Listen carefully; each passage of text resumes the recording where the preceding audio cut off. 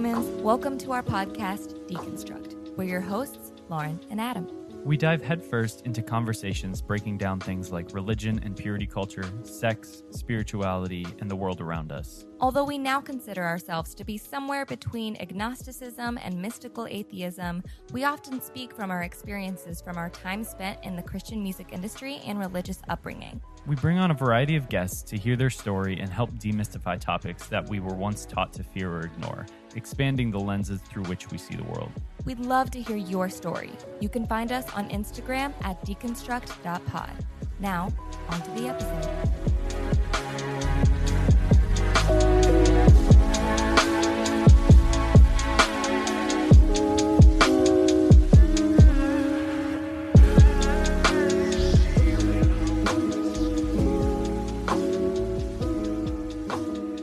Hello, everyone, and welcome back to the podcast. Today we have the decolonized Christian. He grew up in Western Canada, a homeschooled kid from an evangelical Christian home.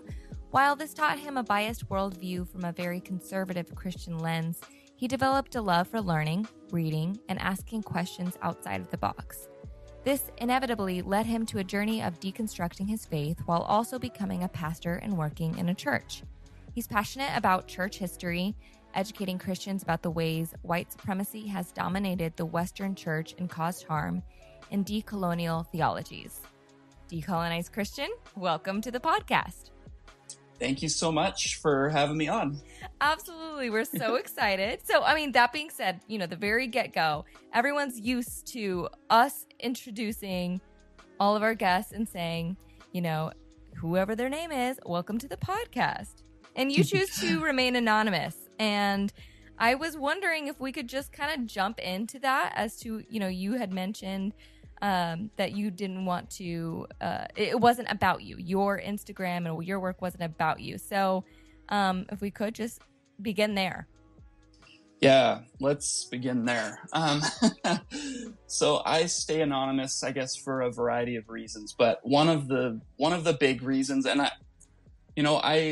I debate it all the time. Like there's been several times I've considered revealing who I am and just kind of, just being, I guess, unsure of this stance. But I choose to stay anonymous because I can't claim the term decolonizing for myself because I am a white male and specifically a white cisgendered male who, benefits from white supremacy. Mm-hmm. And so my page is directed specifically for fellow white citizens like myself who are on a journey to decolonize their Christianity. And the reason I call myself the decolonized Christian and stay anonymous is so that I can bring everyone along on my own journey of how I am learning and growing, because that's honestly what the page is really about. And to be honest, like the decolonized Christian is more like the goal, not exactly who I am. It's like, that's the goal. And I think that's a lifelong journey that will always be moving towards, if that makes sense. Absolutely. Yeah. I personally really admire the fact that you remain anonymous. Especially because the decolonization work and, it should be centered around the voices of those who are marginalized and oppressed and the people of color, Black, Indigenous people of color. So yeah, I really appreciate that. I don't know if you actually knew this. I'm Indigenous. Oh, that's so cool. Yeah. So I don't always post about it. It's not on our Instagram or anything. So, but I have included it in some of our episodes and, so my tribe's actually in Canada. I am Ojibwe and I'm also Otomi, which is Mexican Indigenous. So from Canada to Mexico. But yeah, anyway, so I can really appreciate the work that you're doing. So, thank you. Yeah, absolutely. Yeah. You've obviously gotten a lot. When I go to people's accounts too, I see who they're following and who's following them, and you surround yourself with good people. So I applaud you there as well. Well, thank you so much.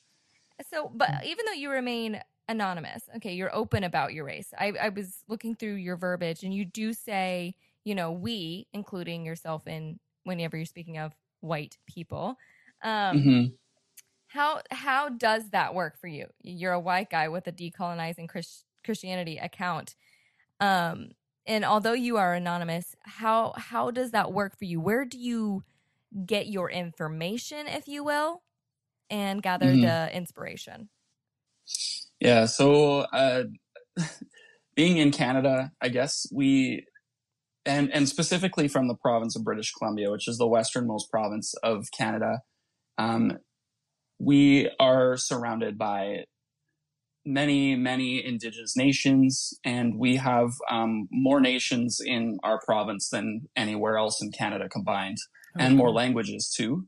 And so, I think I've always had a curiosity kind of growing up and living really close to a lot of reserves and knowing a lot of people who are Indigenous and having neighbors who are Indigenous and different things. And I always had a curiosity. I think that was like the big thing. And then just realizing a lot of the injustices that are inflicted upon Indigenous people. Like, why do reserves in Canada most of them don't have clean drinking water? And it's like asking questions like that, like what's going on, even on a systemic level, like from the government down. And so there's always just been a curiosity there.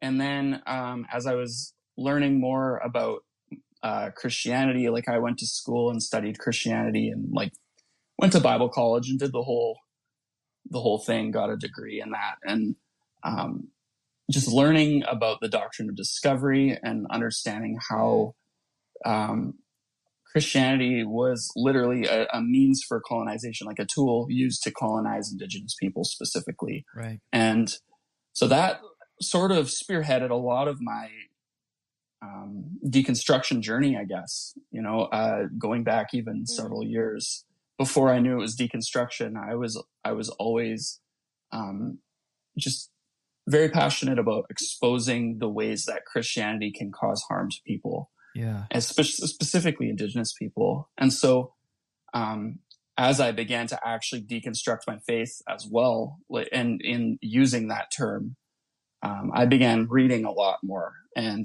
that's sort of, I guess, where I get most of my information now. I read a lot of books. That's kind of my area where I spend a lot of time. Yeah. And I listen to books and podcasts and really just try to learn. I want to be a student of this. You know what I mean? Like, I'm not an expert. I'm learning, and I've got a long way to go. And I just want to share a bit of what I'm learning. And that's kind of where the heart for my page comes from. Yeah. I love that. I mean, I feel like that's pretty akin to the way that our page is run, is that it's us sharing our journey. It's literally the things that we're discovering, the things we're reading and researching and having conversations about. That's what makes its way onto our page. It's not a landing space for people who have fully deconstructed and arrived at deconstruct.pod on Instagram. It really is just a documentation of our journey and trying to pay tribute to those people that we have had the pleasure of receiving that information and that insight from. And you had mentioned that at one point you were in service as a pastor and that your deconstruction happened after college. So I'm curious, where did your deconstruction land among your time pastoring? Oh, well, throughout the whole thing, like I'm actually still pastoring, which is an interesting thing, right? So I'm still in a local church, and I still, like, I'm someone who still believes in the local church, and yet I know that, like, I see a lot of things too within the local church that I would love to see change happen. But I'm so blessed to be around some amazing coworkers and other pastors and people who are kind of on a similar journey, and it's just been really, really encouraging in that sense. So not many people get to be in church spaces like that and be honest with the journey that they're on. Yeah, for sure.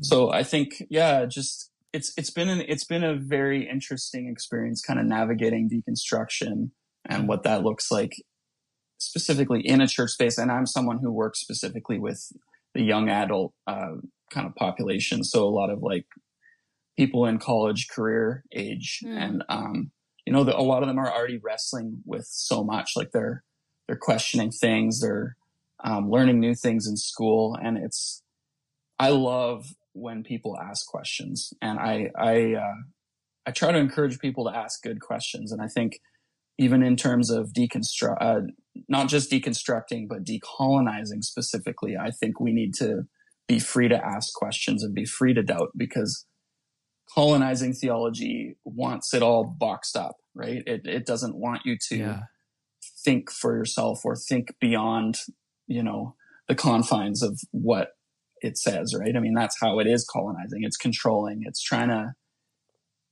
to control the narrative. Yeah.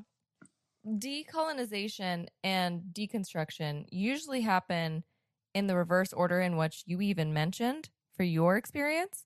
A lot of people will start on their deconstruction journey, and then they'll realize, oh, wow, there's so much here, the damage that's been done, like you said, even specifically to Indigenous people. And but for you, it was kind of backwards, like decolonization and realizing the harm and realizing the things that you needed to pay attention to led you to more to the religious side of it, the theology side of it, which is like the deconstruction, I as I would call it.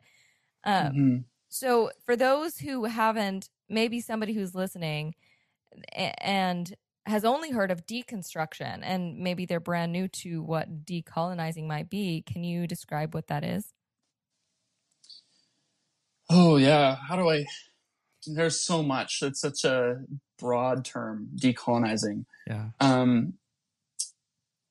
Decolonizing is specifically to do with, I think it's very much linked to dismantling white supremacy and understanding how our entire Western system, our entire, like, the beast we've created of the Western world, right, is completely based on white supremacy. Yeah. And it's founded on stolen land and stolen labor, right? And like that's the story of certainly Canada and America. It's, slavery, and it's genocide of Indigenous peoples. And that is so connected to Christianity, this doctrine of discovery, which was same year as Columbus, 1492, a papal bull, which was basically the Pope wrote this. The Pope had a ton of power. The Pope and the King had lots and lots of power, and together they wrote this papal bull that gave the King of Spain, I believe it was, the power to discover lands for God. Wow. And that's where, of course, Columbus was Spanish, right? And so he came across and discovered, quote unquote, discovered a land that had already been inhabited for tens of thousands of years, right? Yeah. And took that land and that whole idea of even ownership of land, right? Like the Indigenous way isn't about ownership of land. It's almost like it's the opposite. It's like the land owns us. Like we belong to the land. Like we're connected to the land. Right. It's reciprocity, right? And this idea that you can control the land and you can fence it up and own it, right? That became the white way, essentially, right? The rugged individualism that formed out of that, right? I can possess this for me, and I can put up my fence, and then this is my space, and over there is your space, right? That is the whole construct that was created through this white system. And so, as a result, I know in Canada we talk a ton about how Canada is completely all of the land is unceded, which essentially means like it was never purchased legally from Indigenous people. Like it was Indigenous land, and then it suddenly became the Crown land, based on, because we're connected to the Crown here in Canada. We're part of the British Commonwealth. So, everything, like all the public land that we see, even the term for it is crown land here. And it's, wow. And it's all unceded. And so that's kind of a little bit of where, so decolonizing is learning this. First of all, I think a lot of people don't realize this. They don't realize the history of where this came from and where like possession of land came from, all that stuff, right? We don't realize that history. And I think part of the first step of decolonizing is the education aspect, just learning about the history, and then even sitting with it and having to grieve it and realizing, we are products of this system and we benefit from it greatly at the expense of others. Yeah. That to me, it seems like the primary driver of decolonization versus deconstruction work is that it is systemic and it is social. Like, decolonization starts on the outside. It starts, I mean, especially from you and I both coming from white spaces, realizing that there's been injustice and moving from a place of that, and the deconstruction coming from a place of introspection and breaking down theology and breaking down what the world means for you specifically, and what rules and guidelines you use to follow in your own life to decide your own path. And I think that's I think that's so it's so in line with what it is that you're doing. And I love that even in the anonymity of what you're doing, you're decentering whiteness and moving from a place of trying to pay back and pave new roads for people who don't benefit from white supremacy, and trying to facilitate spaces for other white folks and to be able to say, hey, here are the places that we've messed up. Here are the places that we need to course correct. But then also allowing space for other Christians or even non-believers to say, hey, look, here's something practical. Here are some actual ideologies that we can put in place that we can start moving forward and empowering people to actually be able to operate in equal egalitarian spaces. Yeah, exactly. And like, I think for one of the things I really love to focus on is just imagining what it could be. You know what I mean? Like, yes, it's like, is this the best we can do? Is this really the best we can do? You know what I mean? Like, hey, what could, we're creative beings. We have, I believe that's like the power of the divine within all of us. We have the ability to think up new things and create new stuff. And like, when the divide keeps growing between those who are rich and those who are poor, the haves and the have-nots, I wonder, like, really, is this the best we can do? And I think, if decolonizing is not just about burning down the whole thing, even though, like, I mean, sometimes I just really want the whole thing to burn down, but, it's about creating something new. I think it's about imagining a world as it should be. And we need that. We desperately, we're in the midst of a climate crisis where, different climate data is saying that, some of even in my own province of British Columbia, some people are saying that in the next 10 years, the areas around the low-lying parts of the ocean are not going to be livable in 10 years time. And I'm like, this is a crisis, and we need to really start, putting our heads together. And, I think decolonizing is absolutely vital to that. Like, I think I'm trying to remember the exact numbers, but I believe that Indigenous owned land, so Indigenous territories, like lands that are still possessed by Indigenous people, not even possessed, because that's not the way that they would word it, but lands that belong to Indigenous people are shrinking rapidly, and yet it holds over 80% of the world's biodiversity. Wow. And that is like just a shocking number to me. Like, to me, it's like the indigenous way is literally what will save humanity. Yeah. You know, like that's where we're at right now. Yeah. And yeah, I think that's why this work is so important. And I believe everyone should be on board with it. You know, like every white person should be wanting to decolonize, because I think our future depends on it. Right. Well, and there's this drive.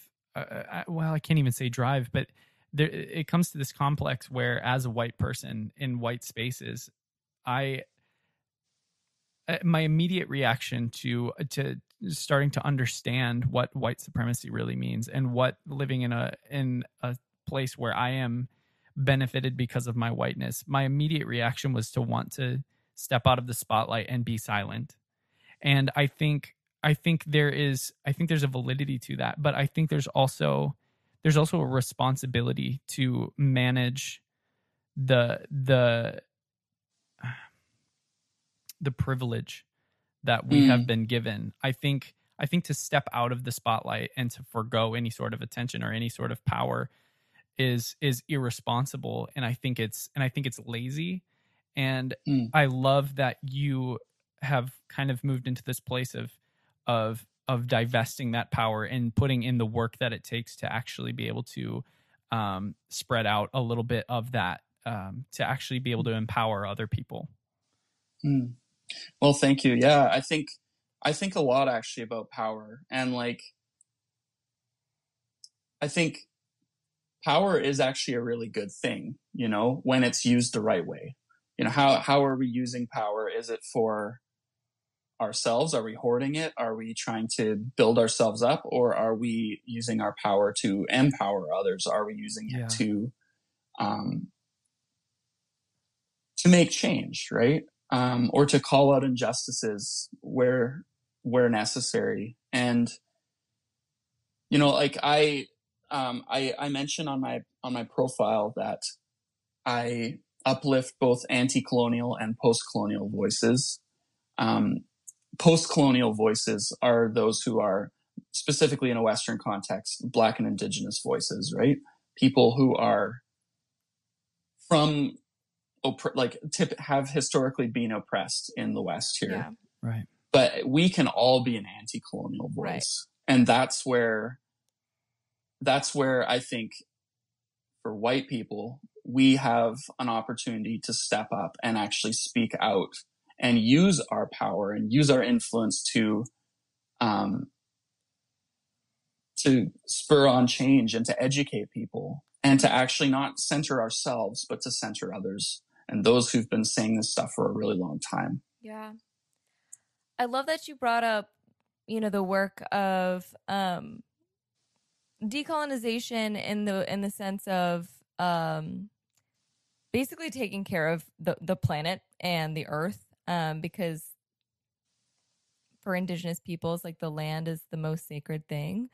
It is our home, and it is our life source. It's everything. And I love that you talked about that, because, you know, as I'm listening, and of course I'm decolonizing as well, and as we all should be, and just listening to just the words that you're saying, it seems that, you know, it's not that there's like these 1, 2, 3, 4 steps, but I was just hearing, in case anyone wanted kind of a review of that, you know, it's how to decolonize is by educating yourself, by letting yourself grieve what may need to be grieved, reimagining a future, and then making steps towards creating that new future and that new world. Yeah. And so I love that you brought that up, and that's practical. But I also want to talk about specifically, which is the title of the Instagram account you run, Decolonized Christian. Why decolonize Christianity? I want to talk about that for a second. Like, why is that the topic that you want to talk about? Why is it Christianity specifically? Oh, there's so many. That's such a loaded question, because there's so much there. Yeah. So Christianity has, as I said, I alluded to, it's been weaponized and used for colonization. Christianity's been imperialized ever since, I mean, arguably even before the time of Emperor Constantine, but Christianity became the official religion of the Roman Empire, which was the largest superpower empire the world had known up until that point in time. And so what happened was the real Christianity, which Jesus, basically the way of Jesus, like what Jesus came and taught and how he lived and how he told his followers to live, that essentially died when it became imperialized, because the idea of gospel was always in opposition to empire, right? Because gospel was a term that Jesus didn't invent. It was a Roman term. It was the good news of Rome, right? It was propaganda. And Rome would come and conquer a region, and they would essentially colonize people and say, you know, good news, you will be saved if you confess that Caesar is Lord and believe in him as the Son of God. Wow. They want to make good citizens, right? They want to make people who will pay taxes to Caesar. And Jesus is looking at that and seeing how people are being robbed, right? They're being robbed of their lifestyles. They're being robbed of their land. They're being robbed of their finances. And he's like, let me tell you some other good news, you know, another way.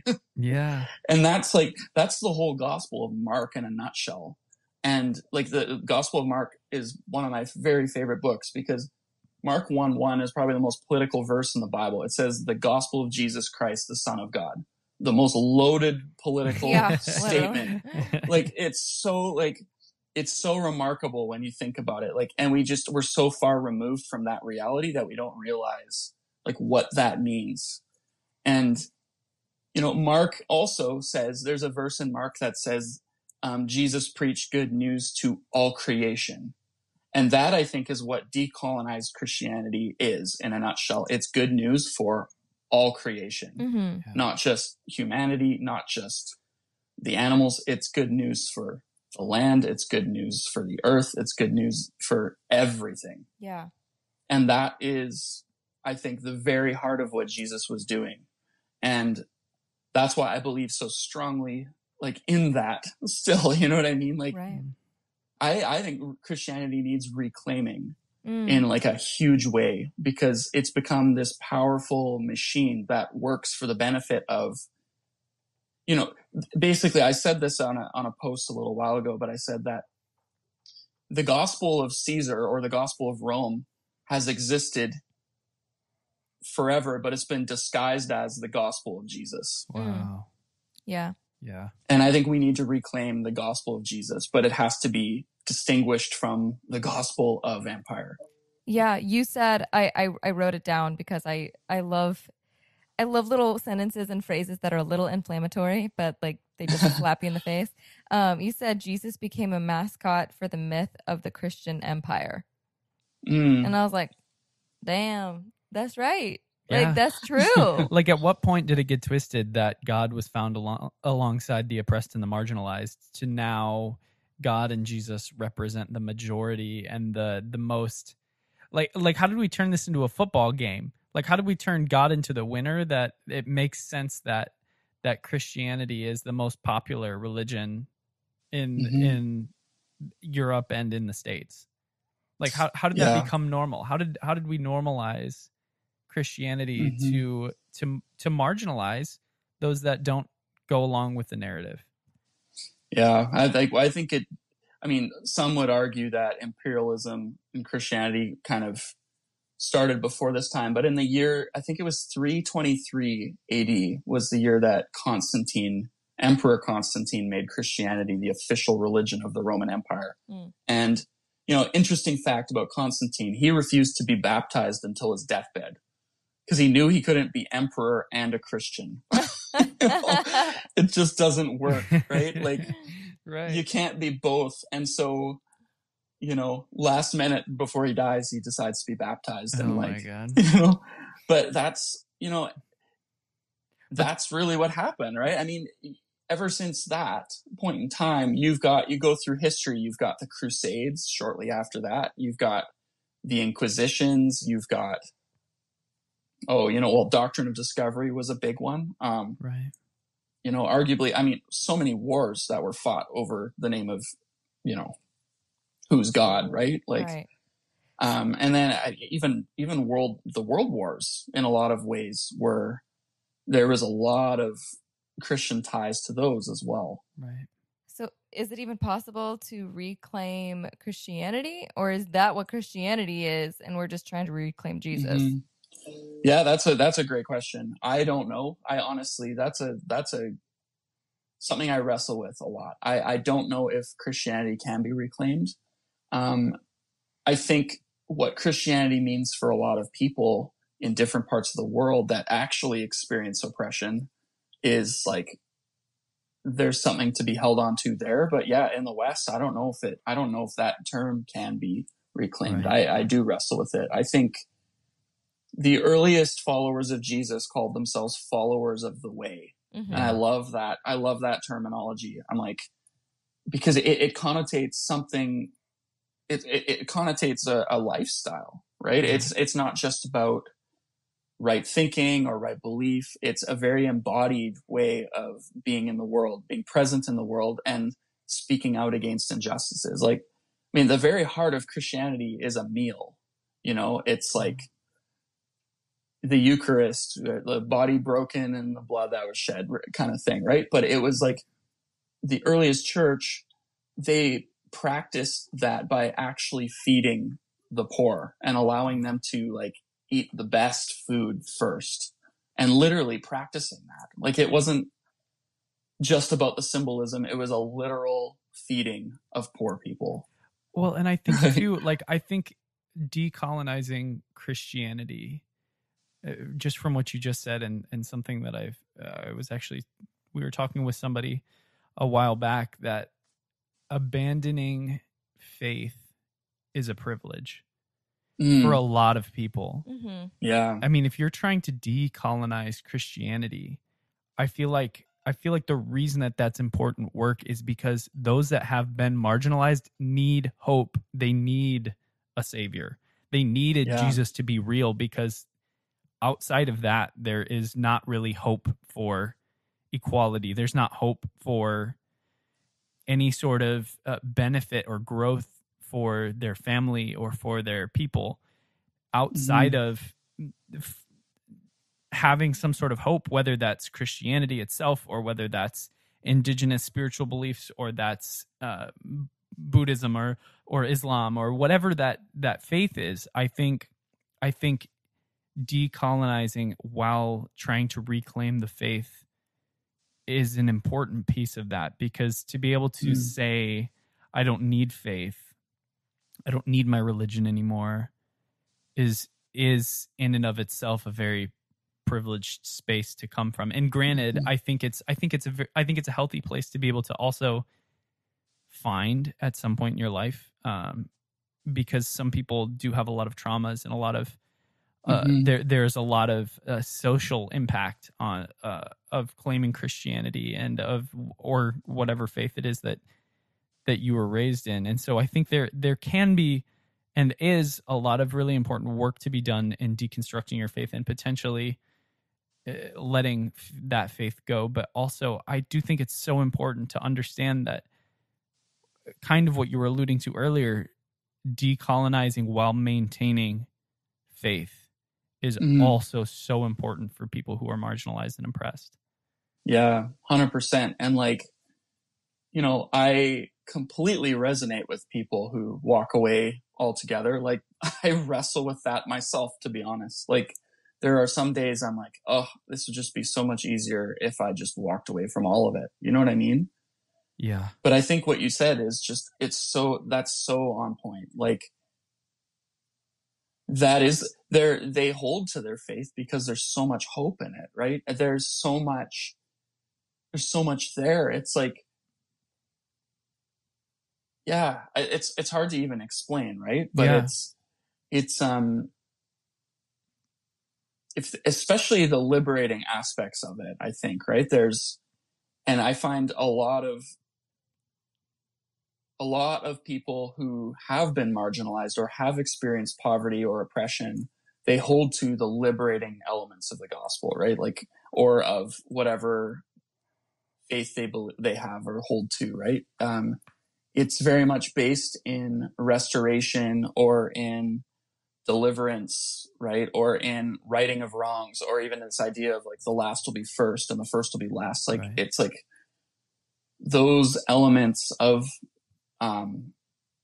faith, I think, are so important. And I just looking at the life of Jesus, or even the life of, like you said, Buddha, or even someone like Martin Luther King Jr., right? Who truly kind of embodied that, and like MLK obviously paid for it with his life too.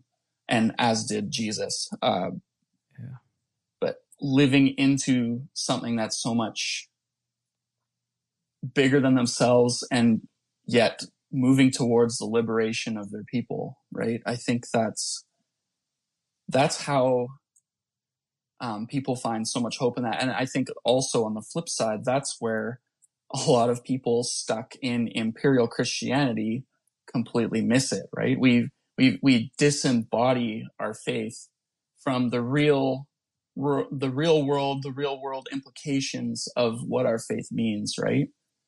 If there's no liberation, then what's the whole point of it? Just to get to the afterlife, just to maintain our power, right? Like, right. If it doesn't have lasting change, then what's the point, Yeah. It's something that you like said briefly was one of the ways that like the early church existed was by feeding the hungry and feeding them good food first. And I know that's something that it kind of has wrapped up a lot of the things that you've talked about. A post you recently made about, the last will be first and the first will be last. And that's in the Bible and several times. Why is that phrase so important for you to make an entire post specifically on the many times that shows up? Why is that so significant? I think it's so significant because I think that's actually what the gospel is. Like, I think we've turned the good news of Jesus into something that, like I said, is so disembodied, so like abstract. When read in its first century context, in contrast to the Gospel of Rome, it quite literally had like immediate results. You know what I mean? Like, it's no wonder Jesus's movement grew so quickly, because of how like opposite it was the Gospel of Rome, like how opposite it was dominance and conquer and colonize and, taxes and land theft and all of that, right? Oppressed people were mad. They wanted to pick up the sword. They wanted to fight back against Caesar. And what Jesus is doing is giving oppressed people back their dignity. I really like the work of Walter Wink, where he writes about Jesus' third way teachings in the Gospels. So like, for instance, in the Sermon on the Mount, there's like the phrases, turn the other cheek, go the extra mile, give the coat off your back. Well, those terms are actually third way, like nonviolent resistance terms. They're not just simply pacifism or like just taking a beating just because kind of thing. It's intentionally trying to expose the injustice of the system. So for instance, take the coat off your back. What you are doing is like, it's like, okay, so the court orders that you have to give up, whatever it is, your tunic first, to give them your coat or your cloak as well. That's essentially meaning like you are just going to expose the injustice of the system by stripping down naked and walking out of the court. And in that culture, in that day and age, that would have been like seen as like not an offense to the person who was naked, but to the people that were stripping them naked. Yeah. That would have been like a blatant like offense to them. You know what I mean? It's shaming those people. And so those are like what those those phrases are about. And I think that's what Jesus is doing. He's trying to help people think outside the box and creatively think of how they can resist the empire, how they can resist these systems that are oppressing them. And so no wonder that the movement rose so quickly, especially among women, especially among people who had very little, like Samaritans and other people like in those areas that had very little, or they experienced a lot of marginalization and oppression. So. Yeah. I've really enjoyed going through your feed and the work that you do. And like I mentioned, I do appreciate inflammatory phrases, so I do want to bring up another, if that's okay. Oh yeah. Please. So I love when you said refusing to tell the truth is fascist. Because that's quite inflammatory. So what does that mean? Oh boy. Yeah, that's so I have to give some credit to Jason Stanley's book. It's called How Fascism Works. And I've just finished reading that. I love politics. That's kind of just a sphere of like of interest I've always had. I like reading political science. I love studying history and how it's tied to all those things. And one of the things that comes with truth, right? Like when specifically how fascism works. Fascism creates a specific truth narrative that dominates over other truth narratives, right? It's all about propping up the myth of nationalism or the myth of a certain empire. I mean, we saw this in Germany in the 1930s. It was the whole movement with Hitler and the Nazi Party and whatever. But it was this idea that, it's essentially, let's make Germany great again. They if we're going to use the terminology, that's basically what it was, because they were economically devastated after World War I, and then the Great Depression hit, and it really, really negatively impacted the German people, right? I mean, so many of them went into poverty. They were just economically devastated. Other countries around the world had imposed sanctions on them as punishment for World War I. And so naturally there was this like movement to try to create more pride in being German. Right. And so in so doing that, these truth narratives came up that really propped up this specific nationalist view of being German, which was very detrimental to those who were Jewish, obviously. Right. And eventually one thing led to another, and we had World War II.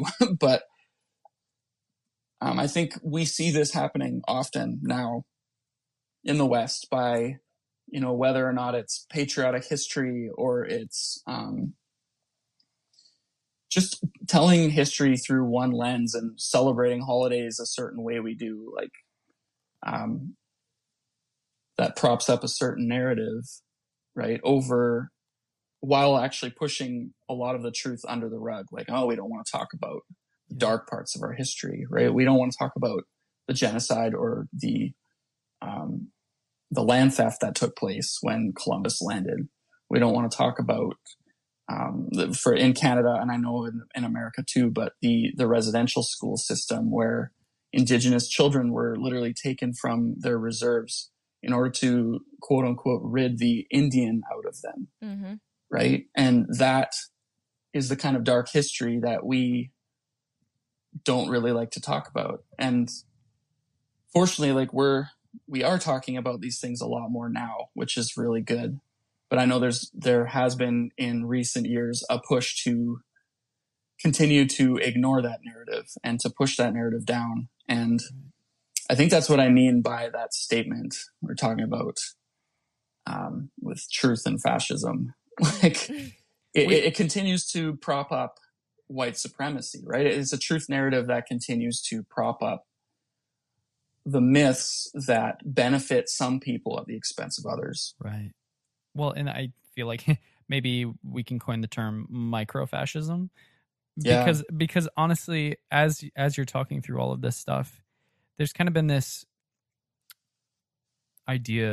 notion that's kind of been rolling through my mind recently that, gone unchecked, I think this deconstruction of white evangelical spaces can itself also contain a lot of microfascism, because the Black Christian church in America has been doing this work since the 60s and before.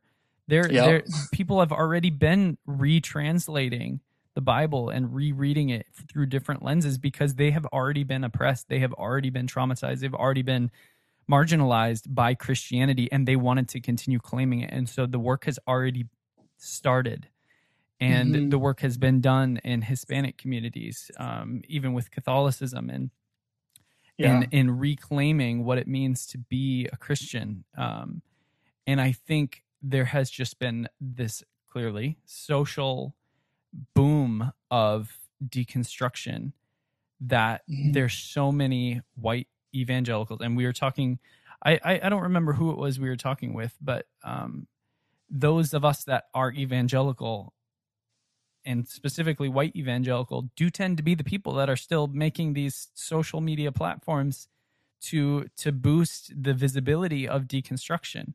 We're still evangelizing. And I think so true. And that was David. Yeah, that's right. And I think it's so important, and I think it could be to detriment to the deconstruction movement if it's not properly dealt with, that we are stepping into a stream that has been started and has been driven and has been created by people of color, and to jump in and to create this movement out of it called deconstruction, called unraveling, called progressive Christianity, whatever it is, I think is still white supremacist. Yeah, in 100%. in maybe small ways, but also I think in really important ways.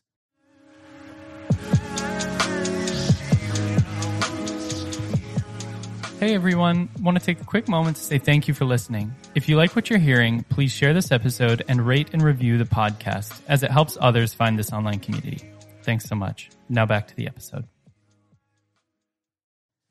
Yeah, 100%. Yeah, I completely agree. Like, yeah, it's like in a lot of ways you can, I've heard it said, you can trade one form of basically fundamentalism for another, right? It's like you're proselytizing still, and you're trying to, you think you're creating, something totally new, when in fact this has been happening. Like this white supremacy frame of Christianity, basically, or imperial Christianity, whatever we want to call it, it hasn't been working for so many people, right? Like it excludes, right? It's not welcoming for everybody. I think of those in the LGBTQ plus community, or Black or Indigenous folks, or just anyone who it doesn't fit, like they don't fit the mold, right, of this imperialistic, nationalistic, capitalistic, actually, really. I mean, all those terms, that's what Christianity's become, right? And it doesn't work for everybody. And so that right there, I mean, there's been people resisting that since the very beginning, even since Constantine. There was the desert fathers and mothers. They fled into the desert, and they did not want to be associated with the empire whatsoever. And then you've got these movements throughout the ages. You've got people like St. Francis. You've got, a lot of someone like Joan of Arc, who was in the Inquisitions, right, standing up against the injustices that was happening there. You go through the ages, and then someone like Martin Luther King as well. You go through the ages, and those are people who do not fit the white Western mold of Christianity at all. and yet somehow we end up like sainting them or like twisting their stories to fit our narrative. Like it's bizarre. But yeah, I think there's a serious danger of claiming deconstruction, like for white people claiming deconstruction as like their thing, or it's like the new thing. And I'm speaking to myself on this too, right? Like this applies to me.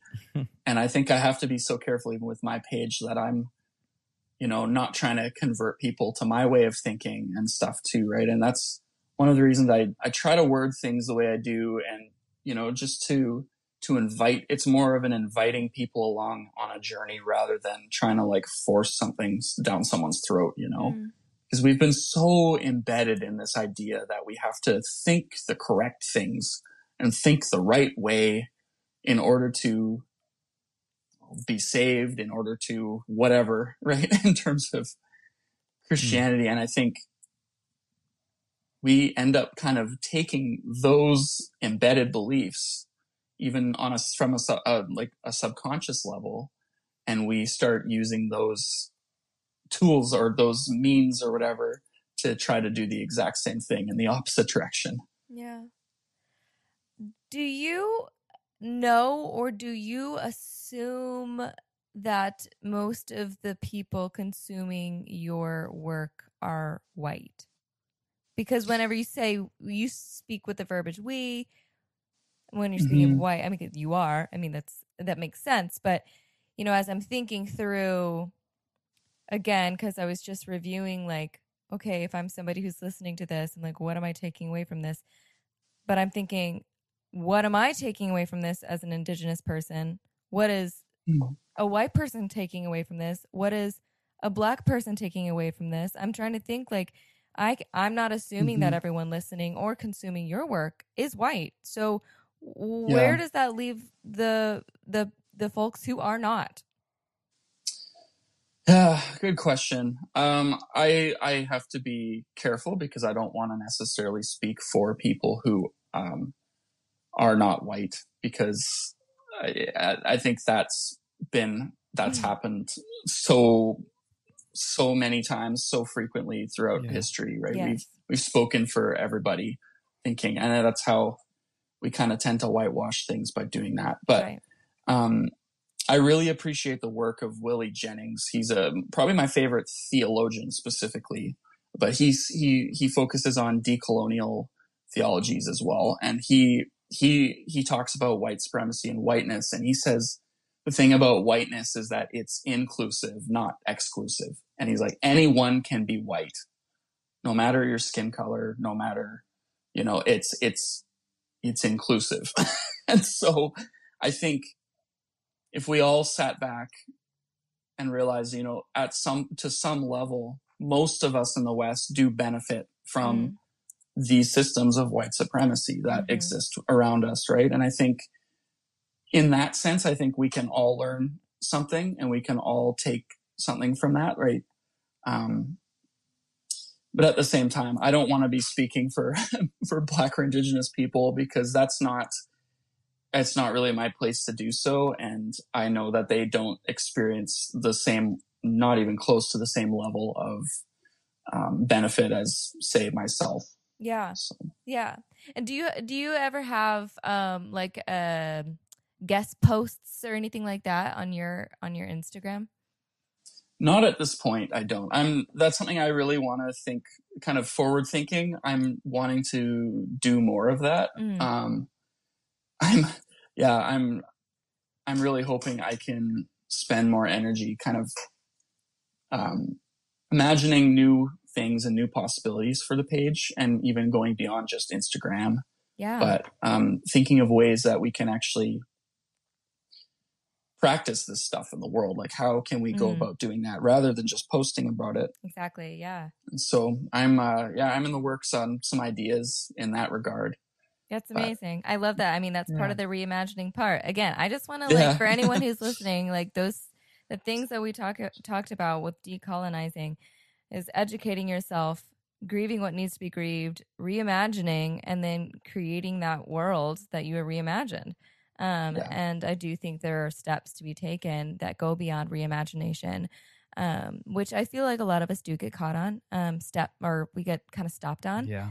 And I think there are ways that we can ask Indigenous and Black and people of color how we can best be partners in that, and not centering ourselves. But I think this is a brilliant conversation, brilliant step in the right direction for that. Yeah. And I think kind of going back to a bit of what we talked about earlier, but I think, Black and Indigenous people have been creating new things and offering solutions and suggestions on the way forward. And I think as white people, like myself speaking, especially as a white male, I think my job specifically is to join in with the work that's already being done and not just like trying to do something all on my own. Again, that classic like individualism, right? Like not co-opting the work. Right. Exactly. It's not about co-opting the work, and it's actually about a joining with rather than, so how do we do that in a creative way? And that's kind of what I'm wrestling with right now. That's where I'm at. Do you have any, not truly put you on the spotlight, but do you have any Instagram accounts that are by Black, Indigenous people of color that you like to support or would like to give a little shout out to? Oh, yeah. I really like Drew Hart. He's an author. He's one of the hosts of Inverse Podcast. He's just a phenomenal individual. He's got a couple books that I highly recommend people read. His work is just so valuable. Absolutely. Well, for everyone who is listening, of course, we'll put all of the info in the description of the episode. We'll be sure to put the Decolonized Christian Instagram and links all in the bio or the description as well, as always. And as always, we love you guys. Thank you so much for listening. And until next time, bye.